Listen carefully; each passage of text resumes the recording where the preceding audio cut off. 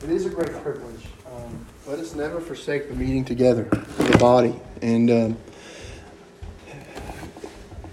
there's no number that will stop this from being a valuable time of us gathering together and hopefully mutually encouraging one another and growing together. I'm not, though I am a youth pastor, I'm not very flashy. And I'm not one to tell a lot of clever stories. I want, my deepest passion is for people to know the Scriptures, because in them they point us to where life is found. And we look to so many things that we think gives us life, but there's no life there. It's here, knowing the Word of God. As I love that song as we sing, "The Father turned His face away," and we're reminded of the words of Christ on the cross, "Eloi, Eloi, lama sabachthani." My God, why have you forsaken me? But we need to know that is not Jesus crying out in despair, more so than it is Him preaching to the crowd the words of Psalm 22. This is a bonus. I'm sorry. But when we get to Psalm 22, verse 16, my God, why have you forsaken me?" And we know 1,000 years before, the man who was Jesus descended from said, "For dogs encompass me, a company of evildoers encircle me. They have pierced my hands and feet.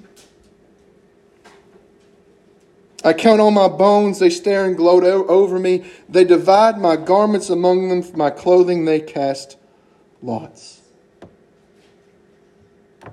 And that's exactly what was happening.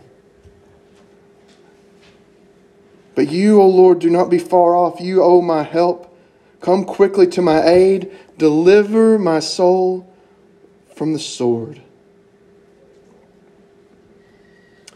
And in that moment when they're saying, "He's crying out for Elijah, let the angels save him," He's saying, "No, I will be delivered."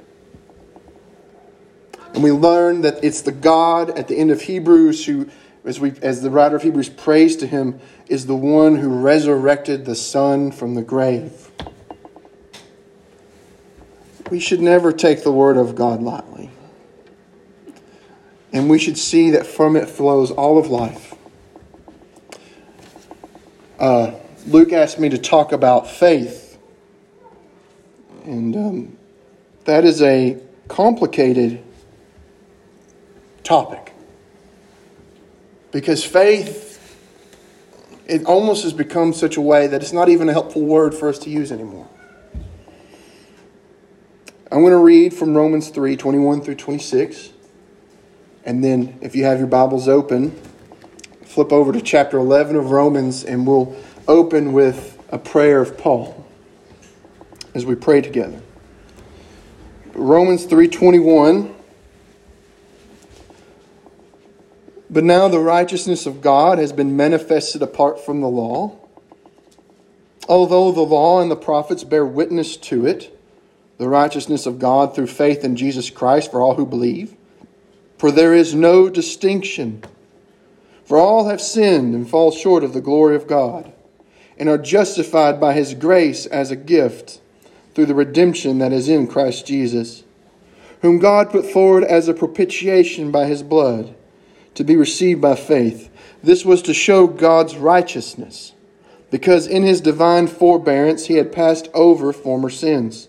It was to show His righteousness at the present time, so that He might be just and justifier of the one who has faith in Jesus." Let's play Romans 11:33. Let's pray.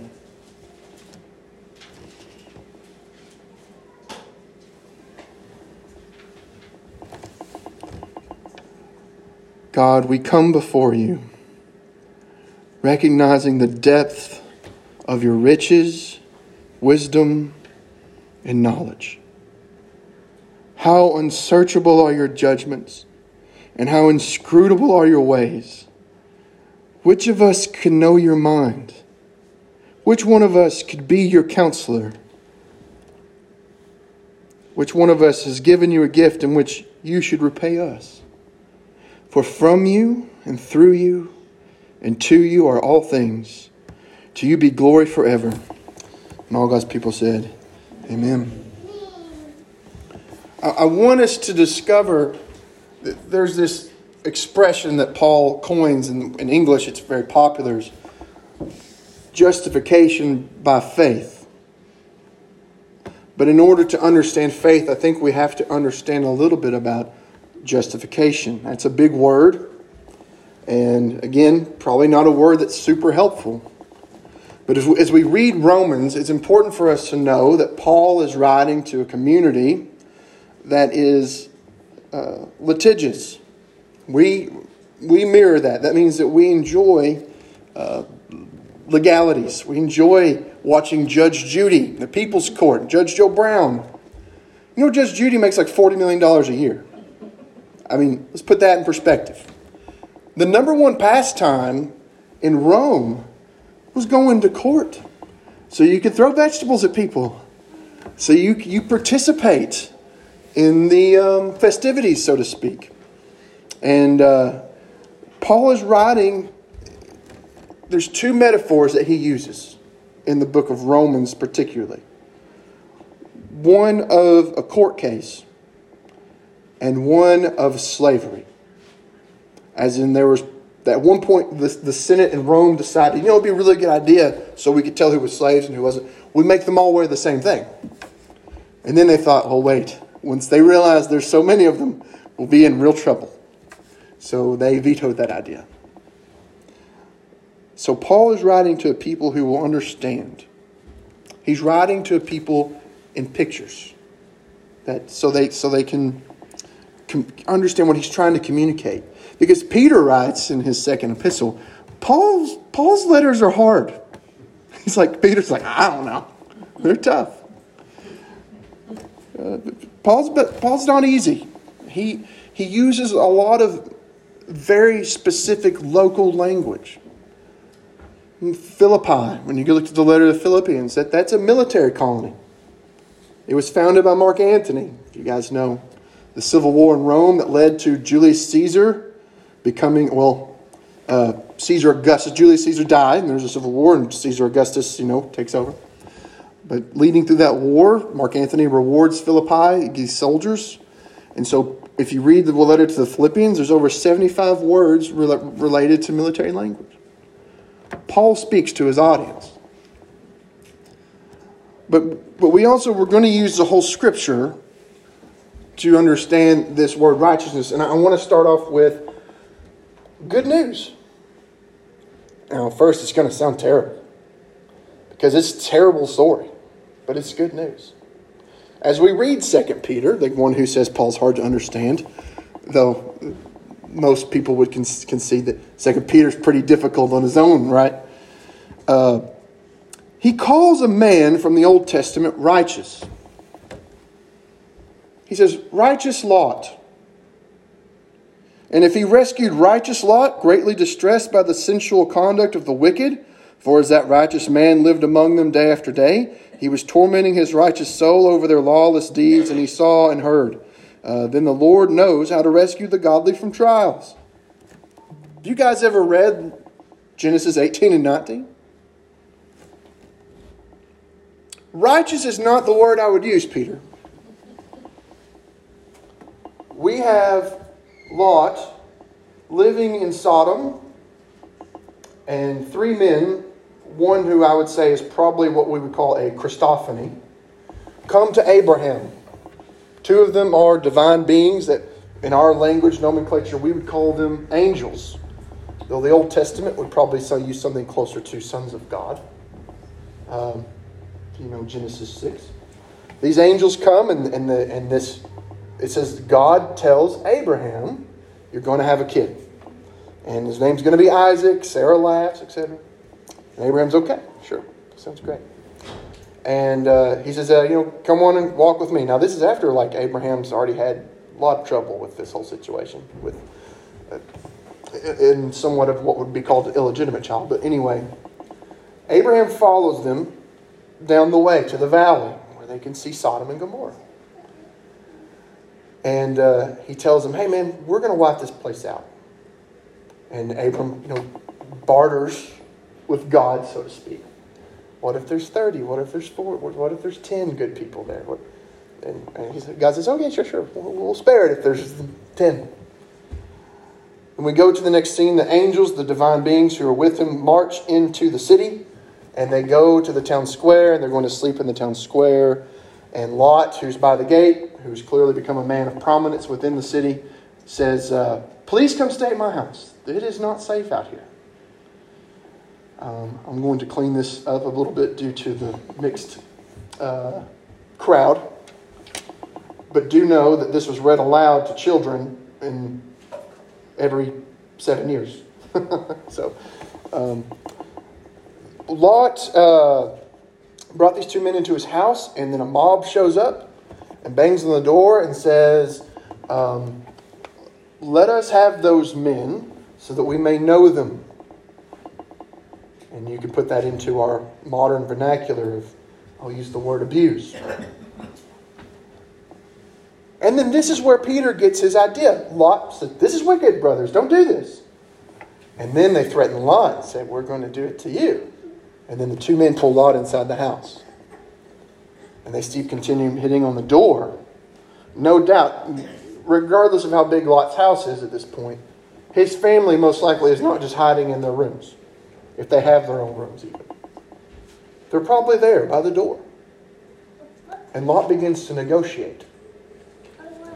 And there's fathers of daughters in here. And I don't think any one of us would ever result to saying what Lot said. You can't have my guess, but I have these 2 virgin daughters. And he says, basically, I'll open the door and I will put them out there with you. I think what would go... Now, these girls are betrothed to be married, so they're of age. I think that what would be going through their minds in that moment, waiting for the answer, must be an incredible amount of fear. As their father is willing to not fight for them, but to just give them over. All really in the name of what Lot would call hospitality. And probably much to their excitement, the daughters, the men outside say no. And then God strikes them blind. And the angels tell the family in the morning, we've got to leave. And Lot's like, well, what if we don't leave? And they said, no, you're leaving. It's not like he was like, okay, we're going to leave, because they're like, we're going to destroy the city. He said, well, what if we didn't? It says they grabbed the family by the arms and dragged them out of the city. Not willingly, not by choice. They go. The wife at some point during the destruction clearly turns back. She's encapsulated with salt. So we know that's what happens to her. The story doesn't get any better. It gets worse. But now it's Lot's daughters who are the perpetrators. They become the abusers. Lot's lost everything. He's got nothing. He's down and out. It's pretty easy. Dad's been getting drunk every night. Let's get him really drunk. 2 nights in a row, they get him really drunk. They abuse their father. They have children. Now God redeems those lines of children in the future as we see David and Solomon both be descendants of the sons of Ami and the sons of Moab. But that's where the narrative ends for Lot. The story ends with him drunk and abused. And we read this story and we would never think, oh, what a righteous man. Where does Peter get off calling someone righteous? What does righteous mean? You see, what we're going to see in this passage and what we see in the Scripture as whole is the righteousness of Lot is not dependent upon Lot. It's dependent upon a God who is faithful. Lot, as far as we know, didn't seem to have a relationship with the God of the Bible. But someone very close to Lot did. Someone who had already once rescued him from the spoils of war in chapter 14. His uncle. So in Genesis 19:29, so it was that when God destroyed the cities of the valley, God remembered Abraham. And he sent Lot out of the midst of the overthrow when he overthrew the cities in which Lot had lived. So who does God remember? The one who, in a few chapters before, he deemed righteous. And the one who, when he called in Genesis 12, through you the families of the world will be blessed, including your own. You see, in this sense, now we see it unfold in our reality that it's not us that's righteous, but we know someone who is. That's why Peter can say, righteous Lot. See, we have a God who is faithful and a God who is righteous. As we look in the rest of the New Testament, or the Old Testament, we know that it's not because of Israel was a special people, but it was because God remembered his promises. And now, Israel, what does the Lord your God require of you but to fear the Lord your God and walk in all his ways, to love him, to serve the Lord your God with all your heart, with all your soul, and to keep your God, keep commandments and statutes of the Lord, which I'm commanding you for today for your good. Behold, to the Lord your God belong heaven and the heaven of heavens and the earth with all that's in it. Yet the Lord set his heart in love on your fathers, and chose their offspring after them, you above all peoples, as you are this day. Circumcise therefore the foreskin of your heart, and be no longer stubborn. For the Lord your God is God of gods and Lord of lords, the great, the mighty, and the awesome God, who is not partial and takes no bribe. That's righteousness. He executes justice for the fatherless and the widow. He loves the sojourner, giving him food and clothing. Love the sojourner. Therefore, for you were sojourners in the land of Egypt. You shall fear the Lord your God. You shall serve him and hold fast to him. And by his name you shall swear. He is your praise. He is your God, who has done for you these great and terrifying things that your eyes have seen. There's nothing special about these people other than God set his heart on them. God is the one who is righteous and faithful. Therefore, the circumcision must be of your heart. So now, looking at the faithfulness of God, we're going to unpack a little bit in the Romans chapter 3, verse 21. What is righteousness? In expanded language, we would say that righteousness is the just judicial administration of God. That means it is the standard by which he judges. He is the judge. It's the business of a judge. That's what righteousness means in this context. He's the judge. It's his business. I have an uncle who's a judge. It's his business. Right? That's an easy way to put it. So God is the judge, and we have a new standard. What was the old standard? Well, to be honest, it's not really different. But the people in Paul's time saw the standard to be the works of the law. Circumcision, obedience to certain rituals, setting expectations, things like that. But God sets a different standard. You see, but now the righteousness of God, His rule, the way He administers justice, has been manifested apart from the Torah. Let's understand the law there is Torah. Torah means the Old Testament. Okay? And although the Torah, the Old Testament, and the prophets bear witness to it, they bear witness to this, what's going to happen apart from the law. Go read Jeremiah 31. Go read Ezekiel 36. You'll see this new covenant. He says, the righteousness of God is now through faith in Jesus Christ for all who believe. You know, the original law that was laid down, as Jesus sums it up, was love your neighbor as yourself and love God with all your heart, soul, strength, and mind. And for those who are now students of the New Testament, those of us who are Christians, will notice that actually God's method of redeeming people hasn't changed. God's perception of that has. Because we see in the Old Testament, God's very particular about how He's worshipped. So much so, if you don't worship God correctly, He will kill you. Right? We have that regularly. There's a man he tries to stop the Ark of the Covenant from falling on the ground. He touches it and he drops dead. Because he wasn't supposed to touch it.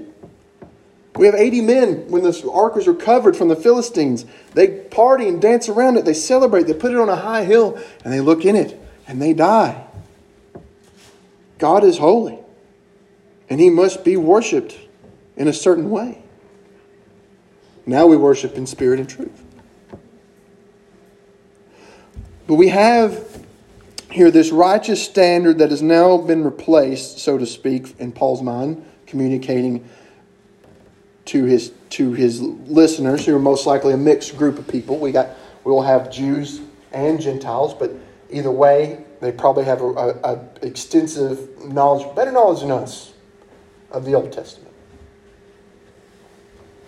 They were made to memorize it and learn it from a very young age. And they didn't have a lot of distractions like Facebook to Judge Judy to throw us off too much. This new standard in which one is made righteous or deemed justified is the gospel.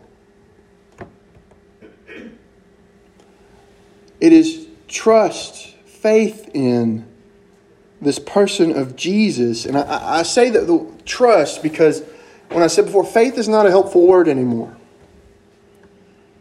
Because faith, we have faith in lots of things. And often in our church culture, faith is a mental assent to a series of propositions. So I'll explain that. I believe that Jesus was the Son of God. I believe He rose from the grave. I believe the Bible is true. Those are all propositions. I believe them. Believing those propositions will not save you.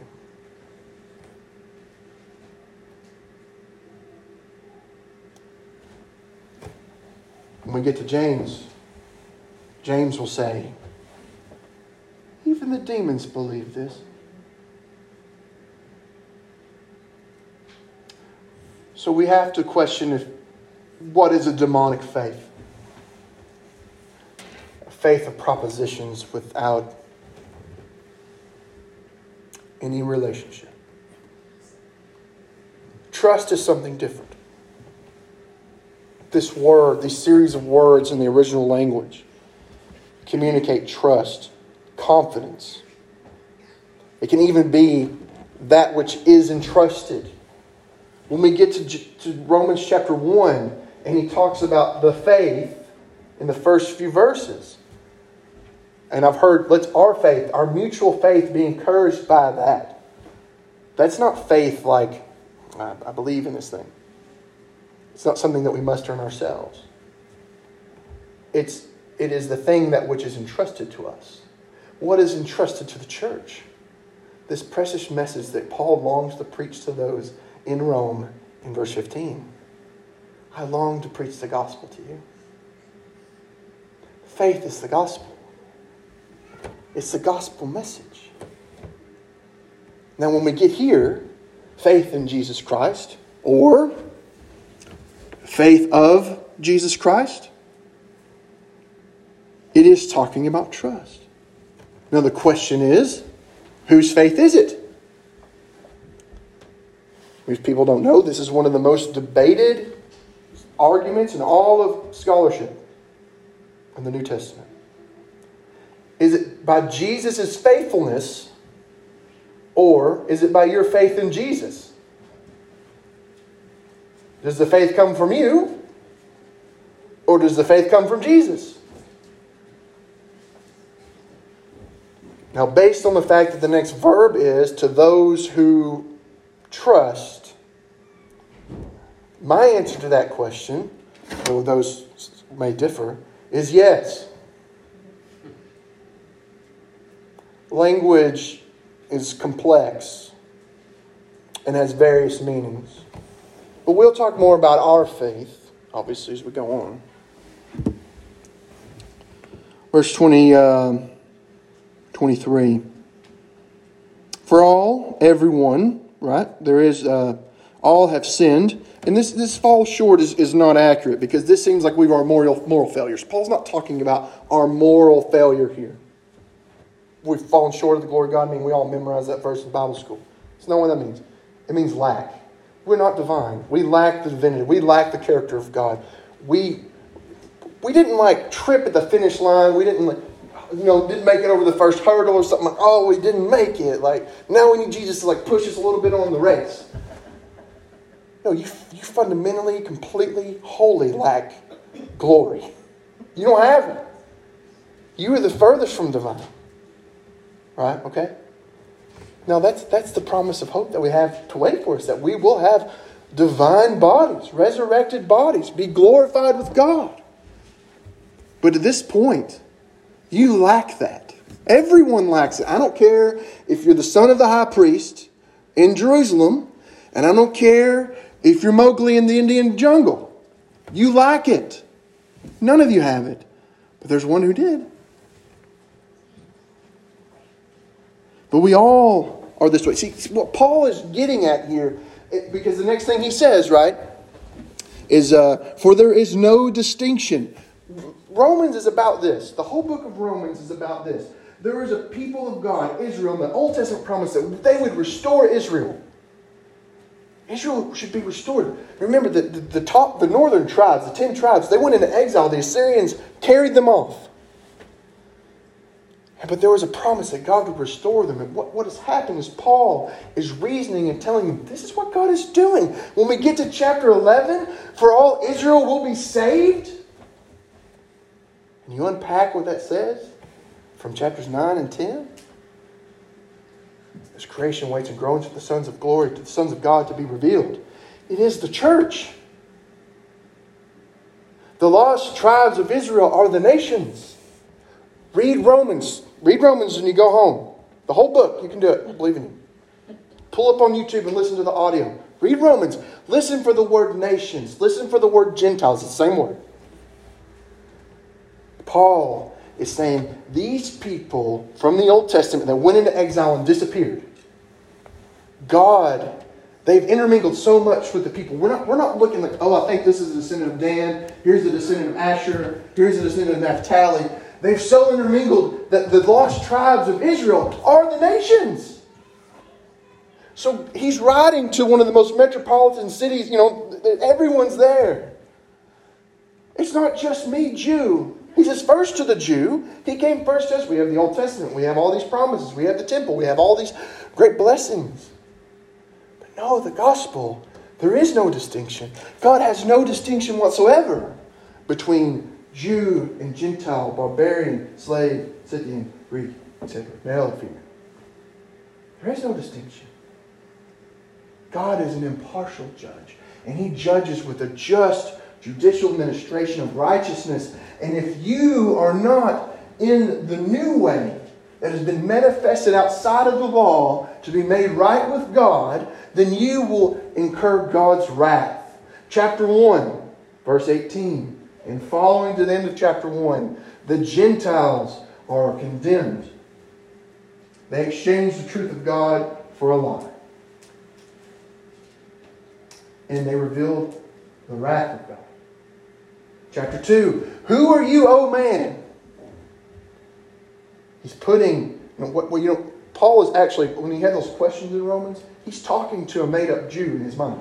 There's a person, who are you, O man? And then he says, look at you. Look what you've done.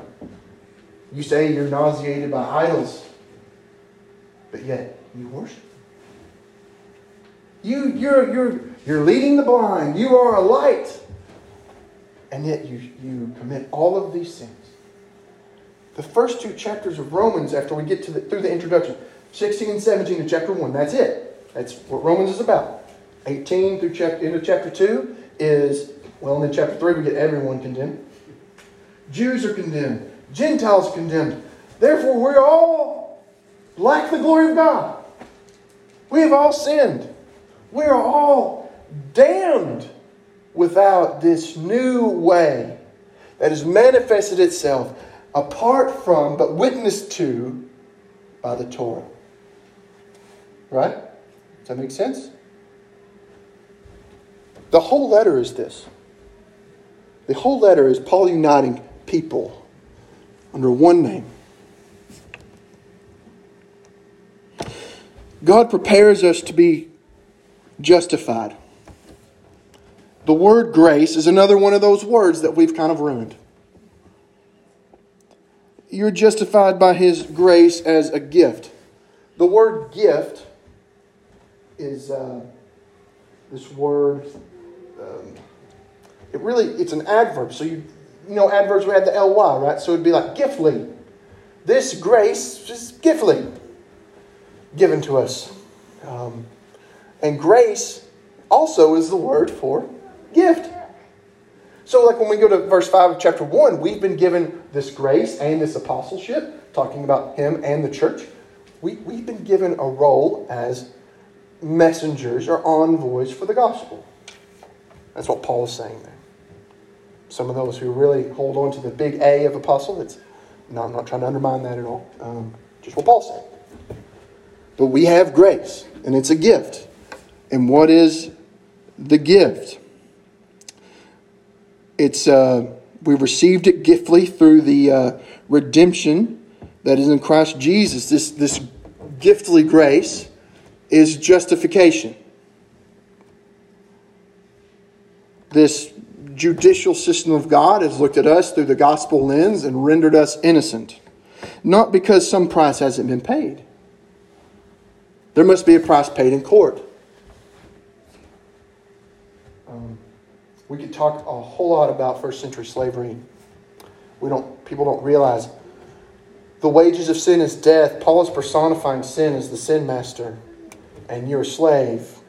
And the wage was what a slave would earn and put in his account to earn interest to one day, hopefully, buy his freedom. But as much as you saved and as much as you scrimped to get out from underneath the slave master, you could never buy your freedom. So Christ paid the slave's debt of death on the cross. Because that's how slaves would die. That's how they were put to death. The only way for a slave to truly be free is to die. The slave prices had so inflated that essentially what they did is they worked out a deal where, you're a free person, but you're still basically indentured servitude to me. And that allowed slaves to enter into contracts and to make more money for their masters. All of Romans 6 is about the slave master's sin and us being free from it. And then we get to 7. Then how do we get free from this body of sin? And at the end of chapter 7, go to verse 8, chapter 8, verse 1. We've transferred to a new dominion, a new kingdom, a new master. We're slave to somebody. So we have this theme that's going to go out throughout the book of Romans.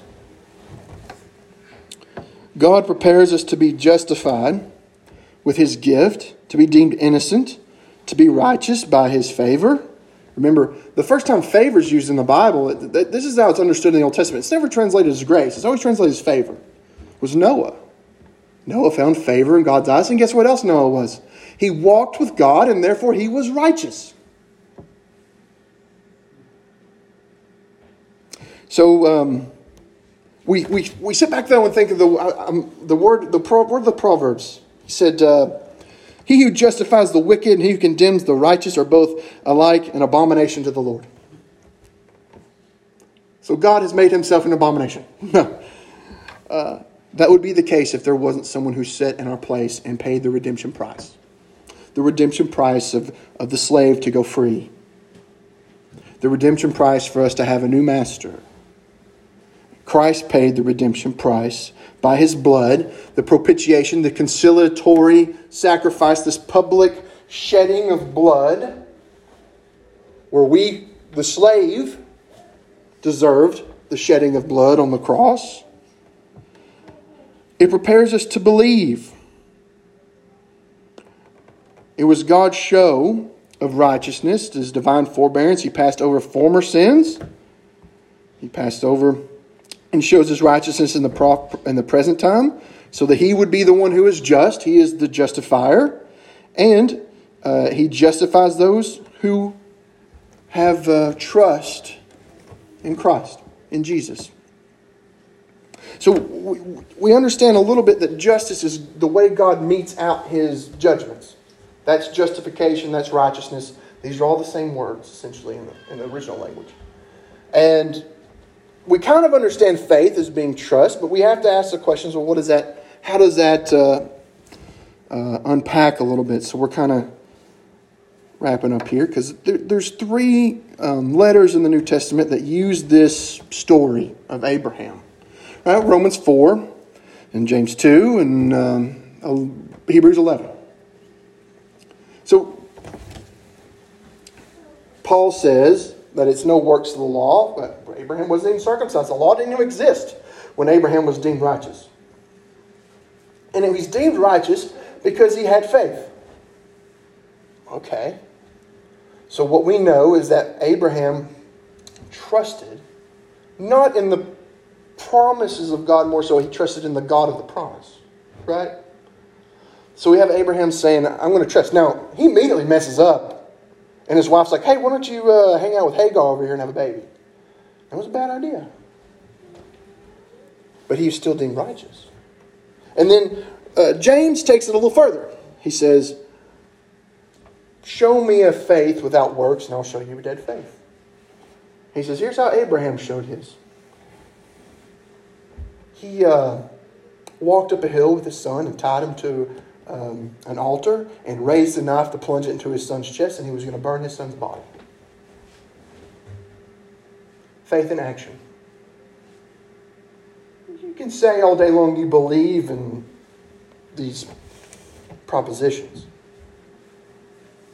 But if you have no action with your faith, they cannot be divorced from one another. If you say you believe and that there's no evidence of said belief, you don't believe. That's what James says. And so I want us, as uncomfortable as it makes us, by saying, yes, it's by faith alone. But what kind of faith? See, that's why faith is a bad word. It's by trust alone, relationship and trust in the one who will redeem you. We have a hope that we look for. An eschatological hope that this King will return, that He will bring judgment, and we will not experience wrath on the day of the Lord. That's His promise. In fact, the reward is much greater. The writer of Hebrews takes it even further. And he said, Abraham believed if he took that knife and jabbed it into the chest of Isaac and watched life fall from his eyes, that if God so chooses, as Isaac was the son of the promise, He would bring him back to life. That's faith. Abraham is being told to do something that seems to be very much opposed to what God has ever had anyone ever do, ever. Hell in the Old Testament and the New is described as a place where children are sacrificed. And yet we have this man.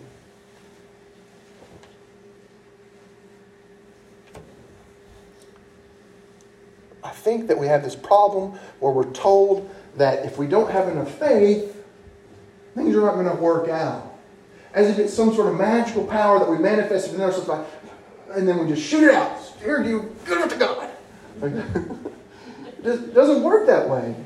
Like God's like, look at all the faith in my faith bank. I have to do what they ask. Oh my goodness. Oh, wow. They must really believe. The writer of Hebrews goes on to say, by faith they were sawn in half. By faith they were put to death. By faith they lost. By faith they hurt. By faith they struggled. By faith. No. There is no faith bank. There is either faithfulness or faithlessness. There's no in between. Either you trust in the goodness of God in the midst of your sorrows, struggles, trials, joy, all of these things, or you don't. Is God good? Do you trust Him?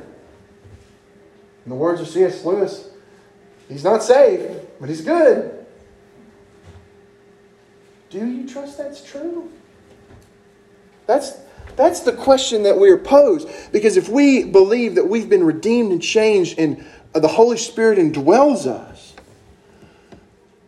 then the radicalness of our faith must be evident in our life. And the only two ways that manifests in the Bible is by the proclamation boldly before people who are willing to persecute you of the gospel of Jesus Christ. And the only way that that is confirmed is through suffering.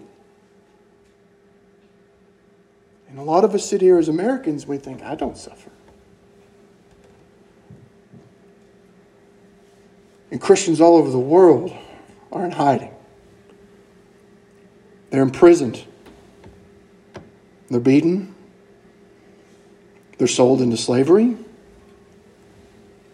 they're put to death. And we have very little concept of this. But I will say, not to give us clear consciences, because we should ask the question, why is the church not persecuted? Because when the church is persecuted, it grows. Paul says we don't battle against flesh and blood, but we battle against authorities and powers and principalities. We battle against the demonic. You see, Satan's end game and the demonic entity's end game is not victory. They know they can't win. But it's the delaying of the inevitable is the best they can do. As long as we keep people from sharing their lives, for sharing their Savior, for fulfilling the great commandment, maybe we can hold off this lake of fire and stuff for a little while. That's what actual demonic battling is. I don't know if you guys have ever encountered anyone that claims to be possessed by demons. I have. It was an interesting experience. We don't like to think about these kinds of things because we think, well, that was then and now we have science. But the truth of the matter is that there is plenty of demonic work. I don't think it's as prevalent because I do think that Christ has bound the demonic to an extent so that they don't operate, say, like in the days of Jesus. But there is demonic activity. And it happens. And there is oppression there. I'm sure, no doubt, you've prayed for, cared for, shared the gospel with people. Oh man, it breaks your heart to see them reject the gospel. They're accountable and responsible for what's happening there. But we must give note to the demonic element that we've seen churches be torn apart. We've seen communities be torn apart from disunity. And it is the demonic element that we battle. It's not, we found Legion and this old lady over here, and we're going to pray him out and send him into some pigs or something. It's not really what's going on anymore. It's more subtle. In some ways, it's more sinister. But this is the closest thing I think we have to true persecution. Just because someone says something bad about Christians on TV doesn't mean we're being persecuted. Right? So just because someone says something insulting to you about your faith, it's not it. I mean, people are going to revile you, and they're not going to take this message well. But also, we show distinction, unlike God. We look at people and say, you're not really worthy of this all my time. So I get to talk bad about you. I get to say this person's unvaluable. They fit into a group or culture or whatever, fill in the blank, that you don't like, that makes you feel uncomfortable, and therefore write that person off. And I don't know any of you, well in this room at all, but I know you well enough to know that's true. Because I'm the chief of that. And it's really easy for us to dismiss folks who need to hear that there's hope, because we think God couldn't save them, or man, it would just really inconvenience me. And part of it's like we really don't know how to have gospel conversations. So that's a whole nother thing. We're talking about faith. Where does this faith come from? That's where we'll end here. Where does faith come from? The writers of Hebrews, and they call it the Hall of Faith, this famous chapter. He says, and without faith, it is impossible, this is verse 6, it's impossible to please him. For whoever would draw near to God must believe that he exists and that he rewards those who seek him. The only way to please God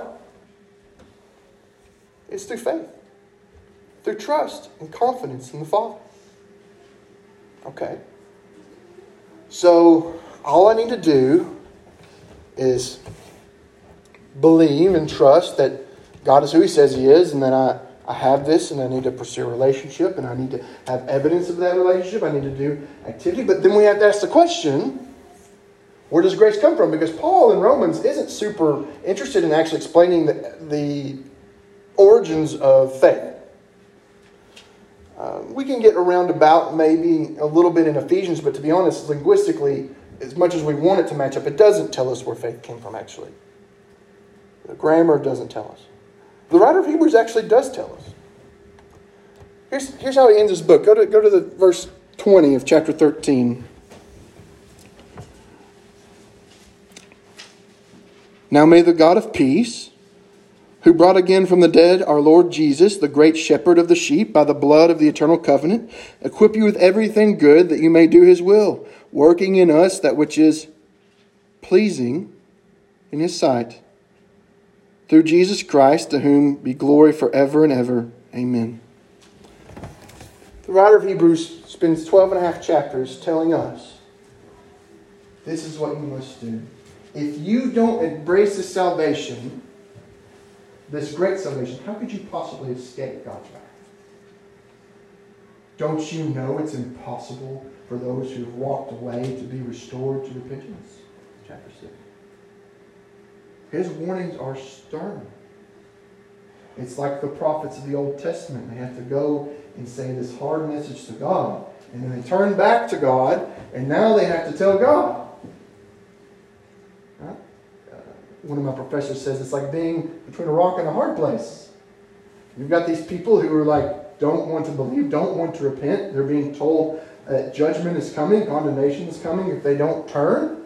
And then you have a God who's telling you to tell him all these things, and now you have to speak to God on behalf of the people. And what does he say?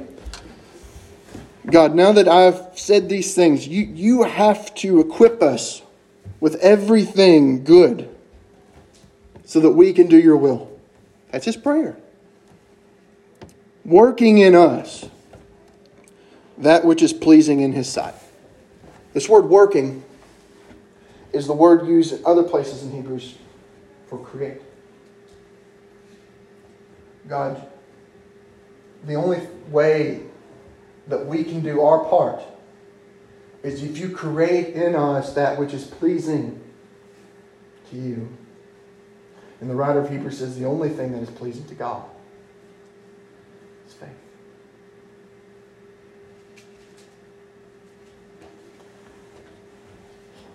Righteousness comes from God. Faith comes from God. It is God who goes all the way to make the relationship and reconcile man to himself. And it's fully realized in the person of Jesus. When you doubt, when you struggle, when you're lost, when you feel hopeless, we look to the person of Jesus.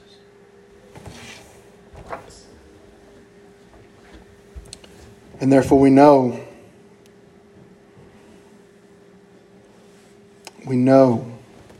in the person of Jesus that we have hope and secure ground in God.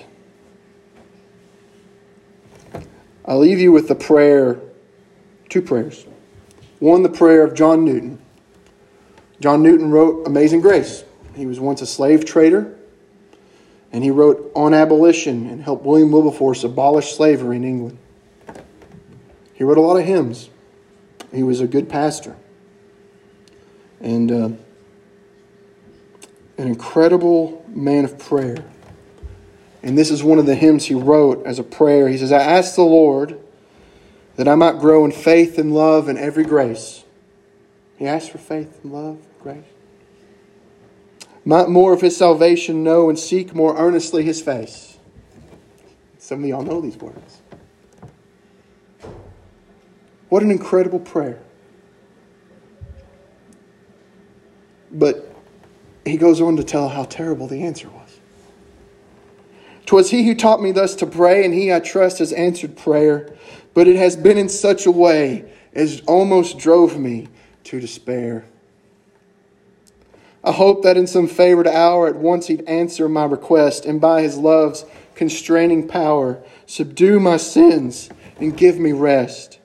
Instead of this, He made me feel the hidden evils of my heart, and let the angry powers of hell assault my soul in every part. Yea, more with His own hand He seemed intent to aggravate my woe, crossed all the fair designs I schemed, cast out my feelings and laid me low. Lord, why is this? I trembling cried. Wilt Thou pursue Thy worm to death? 'Tis in this way, the Lord replied. I answer prayer for grace and faith. These inward trials I employ from self and pride to set thee free and break thy schemes of earthly joy, that thou mayst seek thy all in me. What a beautiful prayer. And what a scary, scary outcome. But in it, life is found. Abundant life is found. I encourage you, I challenge you to pray for grace and faith. These gifts of God to draw us into relationship with Himself, so that the earthly joys that we think will satisfy us will grow strangely dim, in another word of a hymn writer. As I pray the last words of Romans over us, let's pray together. God, You are able to strengthen all according to our gospel, and the preaching of Jesus Christ, which is according to the revelation of the mystery that was kept secret for long ages, but has now been disclosed, and through the prophetic writings has been made known to all nations according to Your command. Eternal God, so that obedience to the faith is brought forth. You alone are wise, God. To You be glory forevermore through Jesus Christ. And all God's people said, Amen.